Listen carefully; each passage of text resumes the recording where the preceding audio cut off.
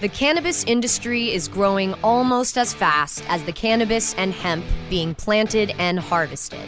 Where, when, and how fast will the cannabis and hemp industries continue to climb? Who will be the people leading the charge into that promised land of profit? Let's pursue those answers and more with the Plant Profits, powered by Protus Global. Thank you all for joining us here on Plant Profits. I am your host, Vern Davis. I'm a partner at Protus Global. Protus Global is a people solutions firm, and I focus primarily on adult consumables. I'm really happy here today. I'm actually having a conversation with someone I know something about and know a little bit about here, and that's great. My next guest is a well-known advocate and activist for the chronically ill, for people of color, for women, formerly incarcerated, and the LGBTQ community. She believes that the cannabis industry has a mandate to serve not only its customers and patients, but also the communities that have been most affected by the war on drugs. My guest today, in high esteem, I welcome Christine De La Rosa. Christine is the CEO and national co-founder at the People's Dispensary, and which is awesome. And she's she's openly social equity panel member for Protus Global People Solutions. How are you, Christine? I'm good. Nice to see you again. Nice to see you again. Now, the last time I saw you, you were telling us a story that you were kind of held up in Texas at your parents' place. This was in the middle of the pandemic, the early stages of the pandemic. Are you back? Are you back at home? Are you back in California? I am not back home yet. I am still in Texas. You know, we can't seem to get it together. In both California and Texas, where we're seeing huge surges in the COVID-19. And because I'm part of a vulnerable population, the doctors are like, no, you absolutely may not get on a plane. And no, you may absolutely not drive cross country and have to go to public restrooms. So like the answer is no. So I'm still here, but I'm lucky that I have a great team on the West Coast that's definitely making it work. And so I do a lot of Zoom calls. I bet all day. I'm sure. Evening also. I'm sure for you because you're a couple hours ahead of your California. I am. Yes. Absolutely. No, that's good. I'm looking forward to today. Now, did you grow up in Texas? Because I see you went to North Texas State up in Denton, Texas. Yep. I did grow up in Texas. I'm a Texas girl from the very beginning. Oh, that's great. Around the Dallas-Fort Worth area? Actually, I was born near San Antonio and Austin. So I'm in a little town named Seguin between those two cities. And that's where I grew up. But all of my college, when I went to college, I went to North Texas, so in Dallas. And then I got my master's at the University of Texas at Dallas, also in Dallas. Yeah. I spent about 20 years in Dallas, actually. Great. Are you in Seguin now? No, I'm in Austin. You're in Austin. Okay. All right. Well, I'm from a little town called Giddings, Texas. I know Giddings, Texas. Do you? I do. You know, I always make fun and tell people they're like, where are you from? I'm like, it's a place you've never heard of. That's where I'm from. I do know Giddings, Texas. Oh my God. And I know Seguin very well too. Oh, you do? Yeah. So that's really cool. My whole family lives in Seguin still. So I go down there pretty often to see them. Oh, okay. Well, that's good. No, that's good. That is awesome. That is awesome. Well, you started out your career. Now you got all of these associates, non-technical, creative careers, degrees, and you became this kick-ass tech person. Tell us how that all came about, because you were the real deal. Well, so here's the study of mothers and daughters, right? My mother's like, you're really smart. My mother has degrees in maths, physics, and science, both masters and bachelors. And she's like, you would be a great business person. And I'm like, I am absolutely not a business person. I am an artiste. And so that's what I went to school for. And so my mother likes to remind me over and over again, like, so how's that artist stuff going along, businesswoman? And I'm like, yeah, Mom, whatever. So I wanted to learn art. I wanted to learn humanities. I wanted to understand how everything was interconnected, because everything is interconnected. Music, art, business, cities, governments. So when I got my master's in humanities, it sort of put all that together, and then found out that I just literally understood databases. I don't even know why. How did you get there? I connect the dots for me. Sure. So I am in my master's degree, and I'm working for a school district in Dallas. Okay. And they needed traveling technicians. So they needed people who could be in a car and go from school to school and fix computers, put in a motherboard, and they trained you how to do it. And it was good money, and it allowed me to have flexibility because I was going to school. Mm-hmm. And it was one hot Texas day. And you know how hot it gets in Texas. Yeah. And so we're moving one group of people to another campus. And this woman is standing in front of me, watching me huff and puff with sweat pouring down my face, carrying her computer. And I'm walking by her, and she's got this rock, giant rock so big. And I walk by a real Texas-sized rock. Yeah. And I'm walking by her, and just kind of like nonchalant and sarcastically, I'm like, how do I get to be standing there with somebody moving my computer? And she looked me straight up in the face and said, databases. And I had never heard that term. Just out of the blue? I mean, this person, you don't know her. You're really not liking her right now. and right? And so I went home and I looked up databases. I'm like, what in the holy heck is that you can do that and have this big diamond ring and have me moving your computer? And so I started to read on databases, and I really understood how these worked. And 6 months later, she hired me to work for her as a database administrator. Are you serious? I'm so serious. That's like a chance meeting that changed the whole trajectory of your life. That's right. And she taught me a lot. And within 6 months from the day she hired me, I started working for the Federal Reserve Bank of Dallas as one of their database administrators. And that was the trajectory of my career. Well, you're deep in it at that point. Yeah. You know, so that is absolutely crazy. Yeah, that happened to you. Now you traveled all over the place. I did. You became quite the brand. Yes, I did. Yeah. Yeah.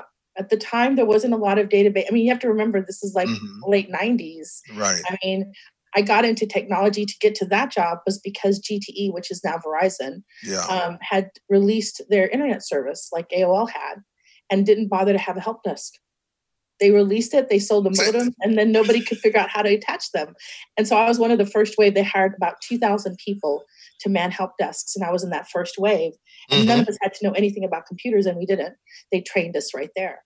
So it was just a very wild time in tech at the time. It's very much the Wild West, very much like cannabis is today. Yeah. I'm comfortable in it, because I'm like, I already been through this one time. Absolutely. That's why you had the bug. You had to get back. Yep. But so did you feel like a pioneer? I did. At the time, I was one of 11 people in the U.S. that did this particular database. 11. What was it called? What was it? Remedy. Yeah, Remedy database. Then now it no longer exists. It was bought out and integrated into the BMC software suite. There you go. In 2000. But back then, nobody knew anything about. They were just starting out. At the time when I was in the help desk, and somebody would call me. They would call me to help them get their Mac attached to the internet. We had yellow legal pads. That's how we took our tickets. Yellow legal pads. Are you serious? I'm not kidding. So if they called back, I had to go through my yellow legal pad. I know I'm dating myself, but it always amazes me now. There's so much technology back then. I'm on a legal pad. It's crazy. I mean, we're only talking 20 years ago.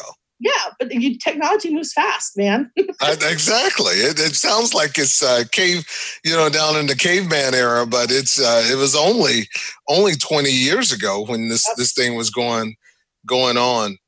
Now, so that was part of your life, and you were living where at the time when that started to wind down? When I was living in Dallas, and then GTE got bought out by Verizon, and then right? Verizon Wireless, the mobile boom, and then I started working for them as a consultant in Bedminster, New Jersey, actually. So now, did you travel all over the world or just the country? Just the country, just here in Canada. Mm-hmm. Okay. But they had hired me because to this day, I believe Verizon Wireless Help Desk is built on Remedy. now has been transitioned to the new BMC software. So I worked for them for quite some time. And then they transitioned me to California. That's how I got from Texas to California, because I was out there as project managing one of their LTE products. Okay.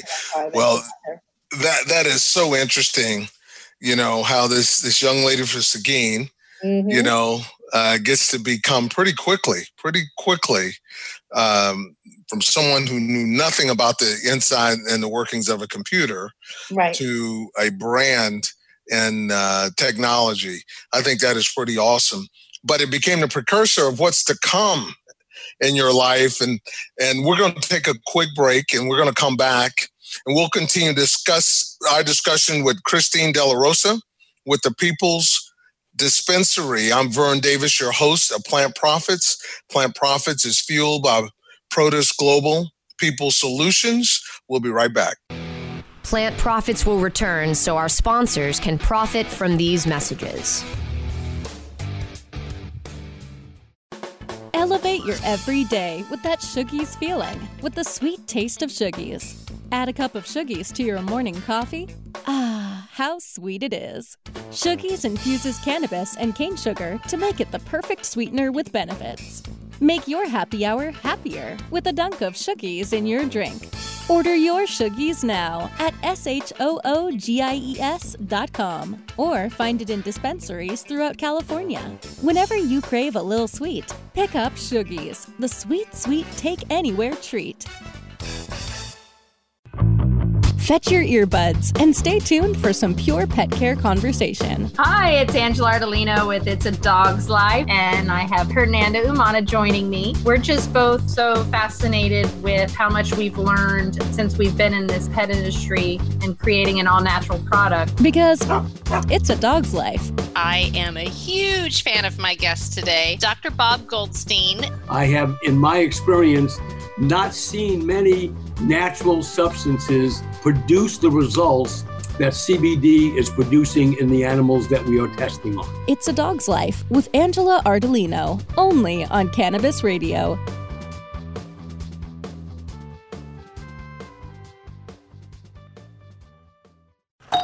Hey, take a look at this. They're selling smart pots. They have pot that can make you smart? Where is it? Not that kind of pot. Smart pots are the best aeration container to grow your plants. Check this out. This is the original fabric container for faster producing, healthier plants. They're made with a superior fabric that delivers high yields. Plus, smart pots are reusable and sustainable, so you can use them over and over again, no matter if you use them indoor or outdoor. That's very smart, but how good are they for the environment? Smart pots are BPA-free and lead-free, so you'll always be able to ensure a pure, clean grow, and they're 100% made in the U.S. Over 28 million smart pots have already been sold, so it seems like a smart investment. Look for smart pots in close to 2,000 garden centers throughout North America and ask for the original fabric container. Find a store near you or order yours online at smartpots.com.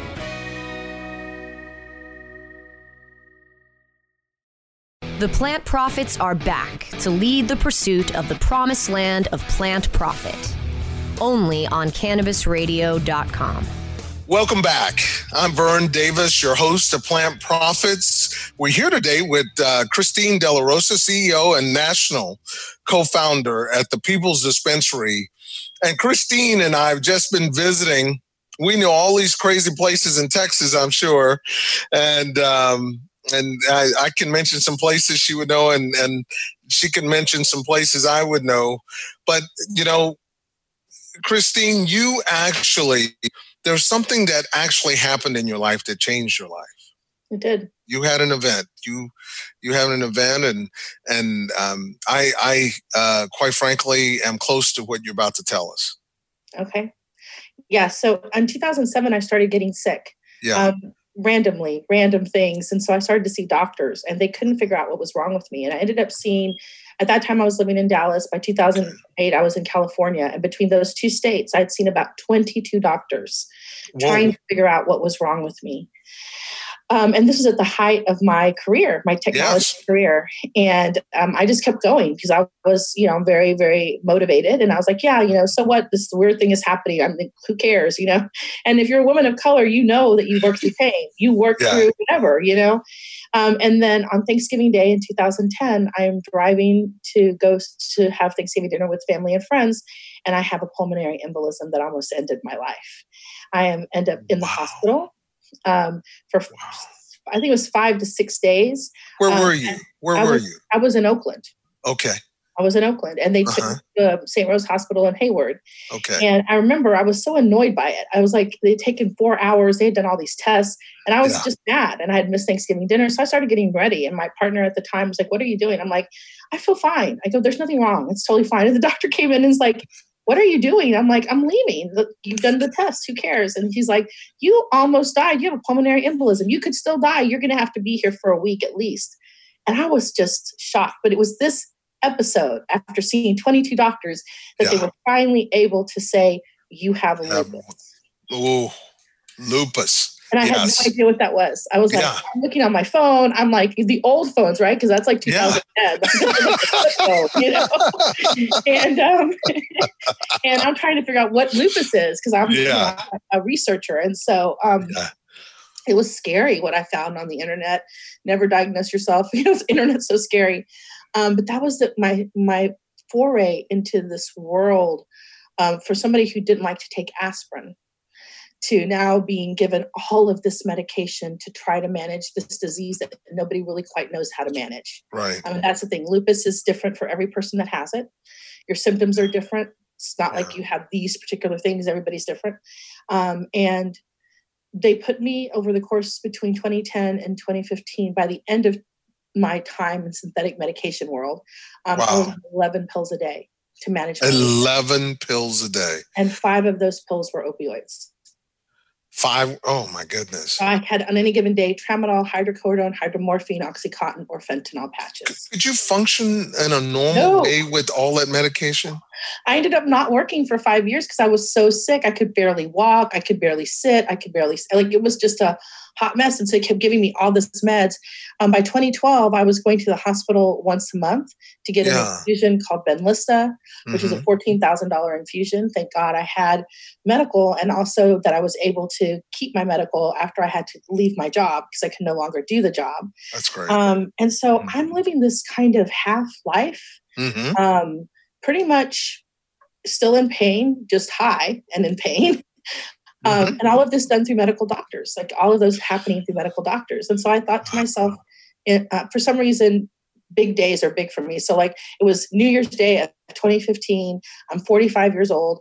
And I'm like, oh my God, if I get to be 60, so 15 years from now, how many pills will I take a day? And how many days will I lose to opioids to help with the pain that I'm experiencing?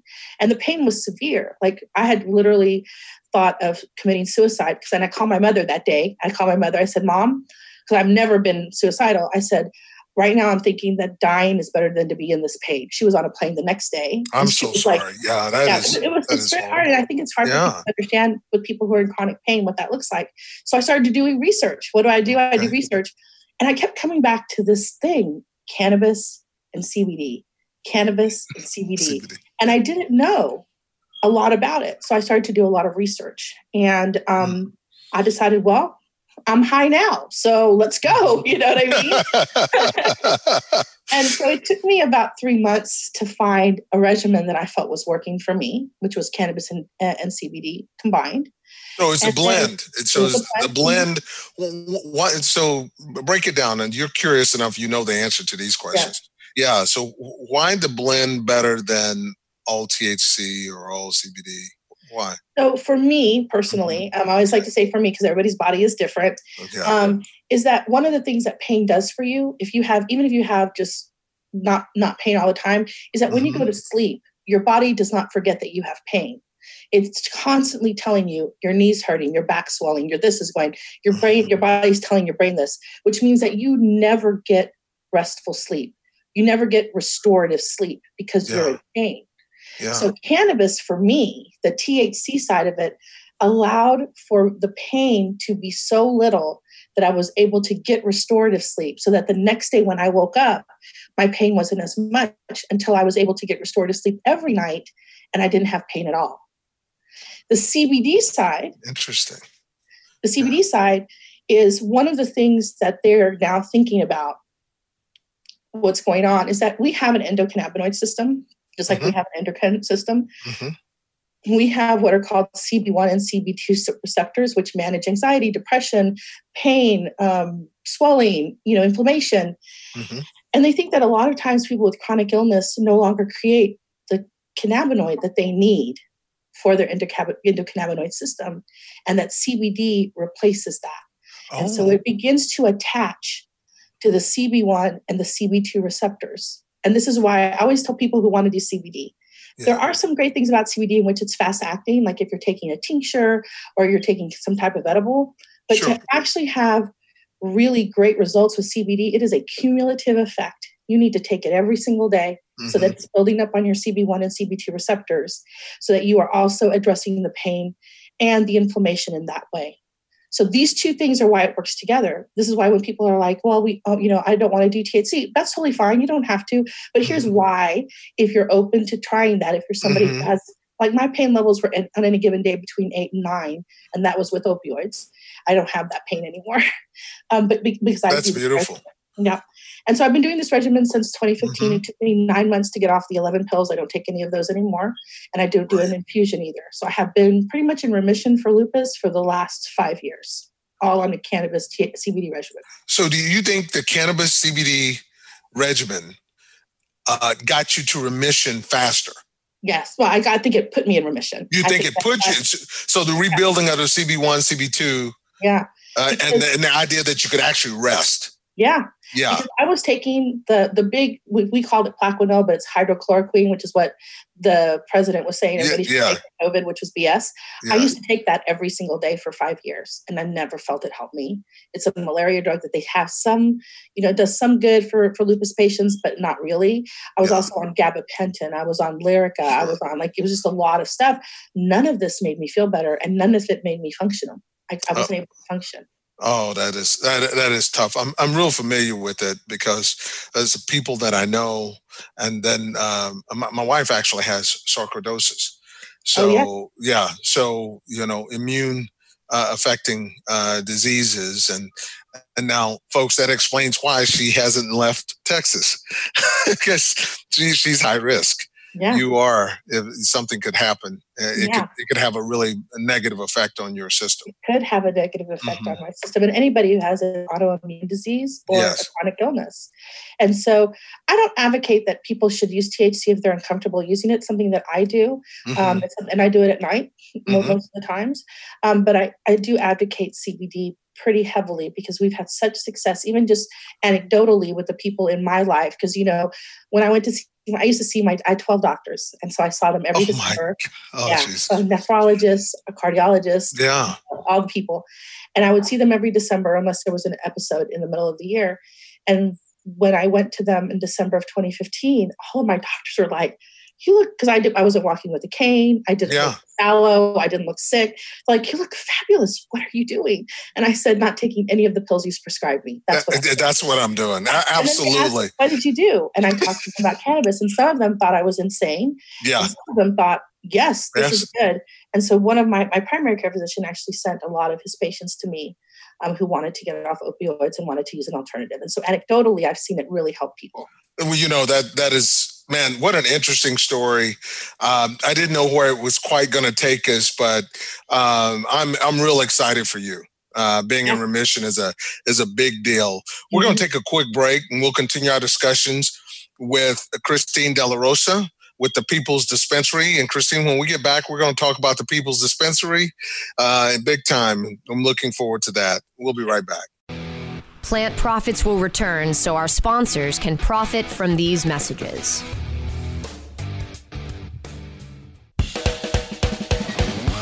Let me welcome Nick Hexum from 311. We've never heard things like your music when it first came out. It's like to mix the reggae with the punk and all of that together was just such an unusual sound, and we loved it. We realized we're not going to copy what's on the radio. At the time, it was all grunge that was on the radio, and I said, let's just stick to what we know and wait for culture to come around to us.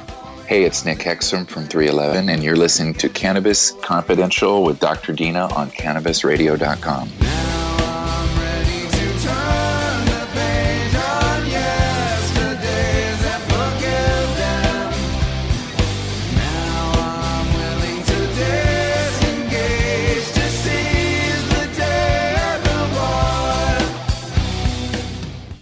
let the marijuana llama tell you something now about a game for your phone gonna make you say, wow! The game's about the game of growing cannabis for cash. Grow the seed, sell the bud, put the savings in the stash. Little by little, your empire grows large. Put different celebrities inside your entourage. You can choose to play with Snoop or me or Cheech and Chong. Cypress Hill, Willie Nelson, Wiz Khalifa with a bong. The name of the game is Hemp Inc., that's the point. Download and play while you light yourself a joint. The business of cannabis should be no crime. Hemp Inc. is even hot-proofed by the man who run High Times. Oh yeah? Get it on Android and iOS today.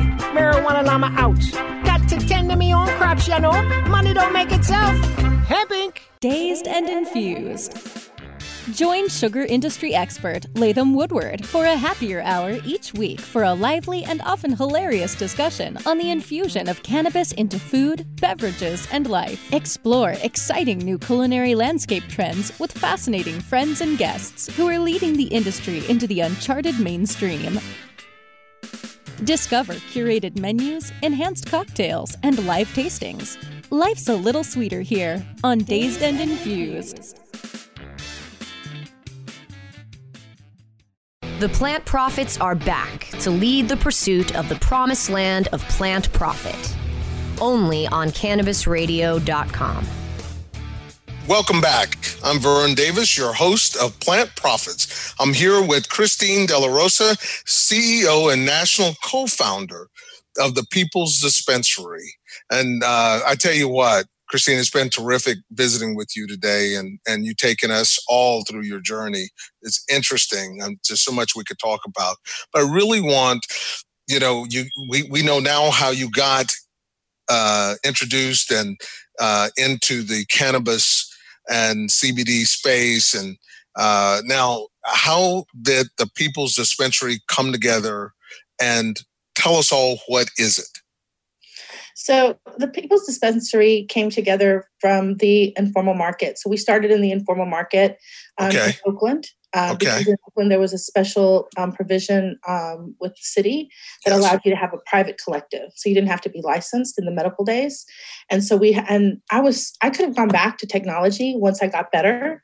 Yes. But I was so angry that I had lost 5 years of my life to synthetic medication, that I wanted to make sure that our people, Black and brown people who have been the most harmed, who have been propaganda to make us ashamed of a medicine that comes from our ancestors, that we needed to really get that out there and help our people and help people of color, people who are veterans, people formerly incarcerated, have access to medicine.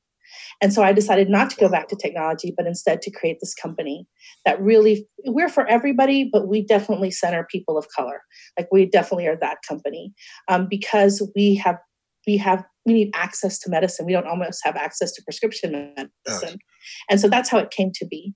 And so I would say that we are both a company, a corporate company, but we're also a social enterprise because we really believe that cannabis itself has a multi-levels of healing communities, multi-levels from a personal, I'm sick kind of thing. Right. I was incarcerated for this thing that was being helpful for people who are now coming out of the legal system, out of the prison industrial complex, going back into the world. Their records have been expunged. So how do we utilize cannabis as a whole industry to really repair these harms and then also offer medicine to people who really, really need it, like me? Christine, that is a big vision. And you and I met talking about, social equity, and you live it on a daily basis. You're building a business around healing, really a specific part of this nation. Yeah. And so I want to know about that journey from the perspective of what roadblocks are put before you, that you have to figure a way around or over, et cetera. Tell me the journey. Yeah, I think the biggest roadblocks have been for me, of course, is raising capital. Yeah. So we raised capital from our community originally. Okay. So we did basically a Reg CF, which is all like non-accredited investors with some accredited investors. Okay. And we were able to raise a little bit over $1 million.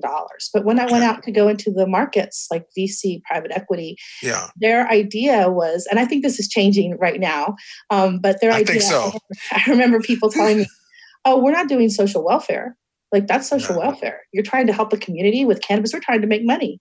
And I'm like, hey, you're going to make a lot of money if you support these communities, because guess who your market is? Look at all of these big companies that are failing right now that did not take into consideration the people that actually made the cannabis market, meaning the consumers, which are mostly Black and brown people. Yeah. And because you ignored that market and tried to do the thing you always do when you do companies, is to go to the folks that you need to convert over, you're losing millions and millions of dollars to this informal market that I used to be in. And I know that, because you did not consider the market. And so that has been the biggest for me. Are they listening now, Christine? They are listening so hard right now. Because a lot of folks that put their money into these companies that are losing money are now like, remember that girl that was talking to us and I told her it was welfare?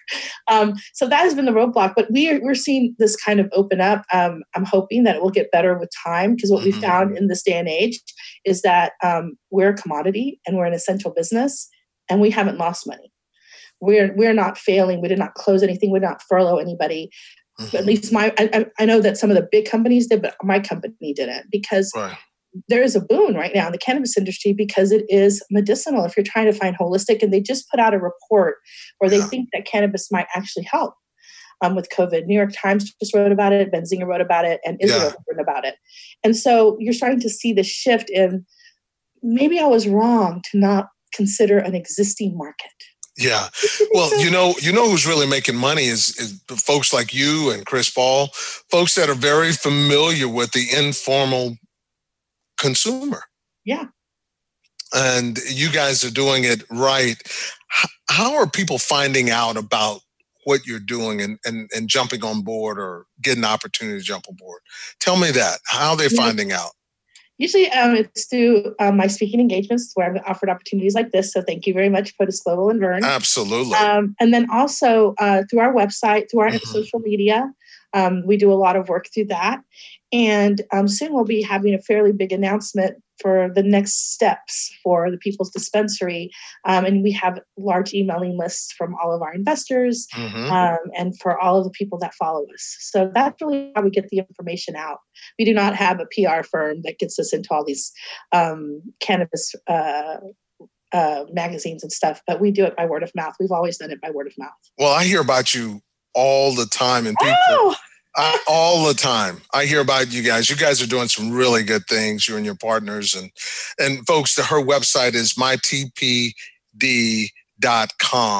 And that is very important. They have a wonderful website, very informative website. And if you want to know more about what Christine and her partners are doing, Christine De La Rosa, CEO and national co-founder at the People's Dispensary, go to the website.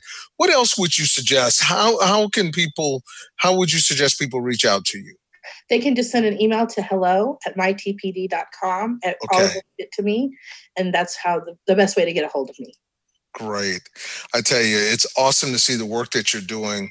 I mean, to your point, everyone has, D&I in their brain right now. My phone has been ringing and people have been talking about this and they want to do something. That's a good thing. Yep. Right? They want to do something. That's a good thing, and it's going to happen. It's going to all get better. But you've been in the social equity. This is so authentic. Your move into this and how you've done it, and your story is a healing story. And I think that is just beautiful. I really do, Christine. And I really want to thank you for being a part of our conversation today. And please, people, go to mytpd.com and check out our website. There's contact information there. And I want to thank you all for joining us. You can download episodes of Plant Profits by going to cannabisradio.com, our partner, and a wonderful partner they are, or subscribe to wherever you get your podcasts, Apple Podcasts, Spotify, iHeartRadio, and all of the portals, the podcast portals. And I'm Vern Davis. I'm the host of Plant Profits. I'm with POTUS Global, People Solutions. We are on LinkedIn, Instagram, Facebook, Twitter, all social media. And you can take a look at us, learn more about how we're building companies, our diversity, and how we're changing lives at POTUSglobal.com. That's PROTIS global.com. And until next time, enjoy your time, enjoy your day. Be safe, be well. Cheers.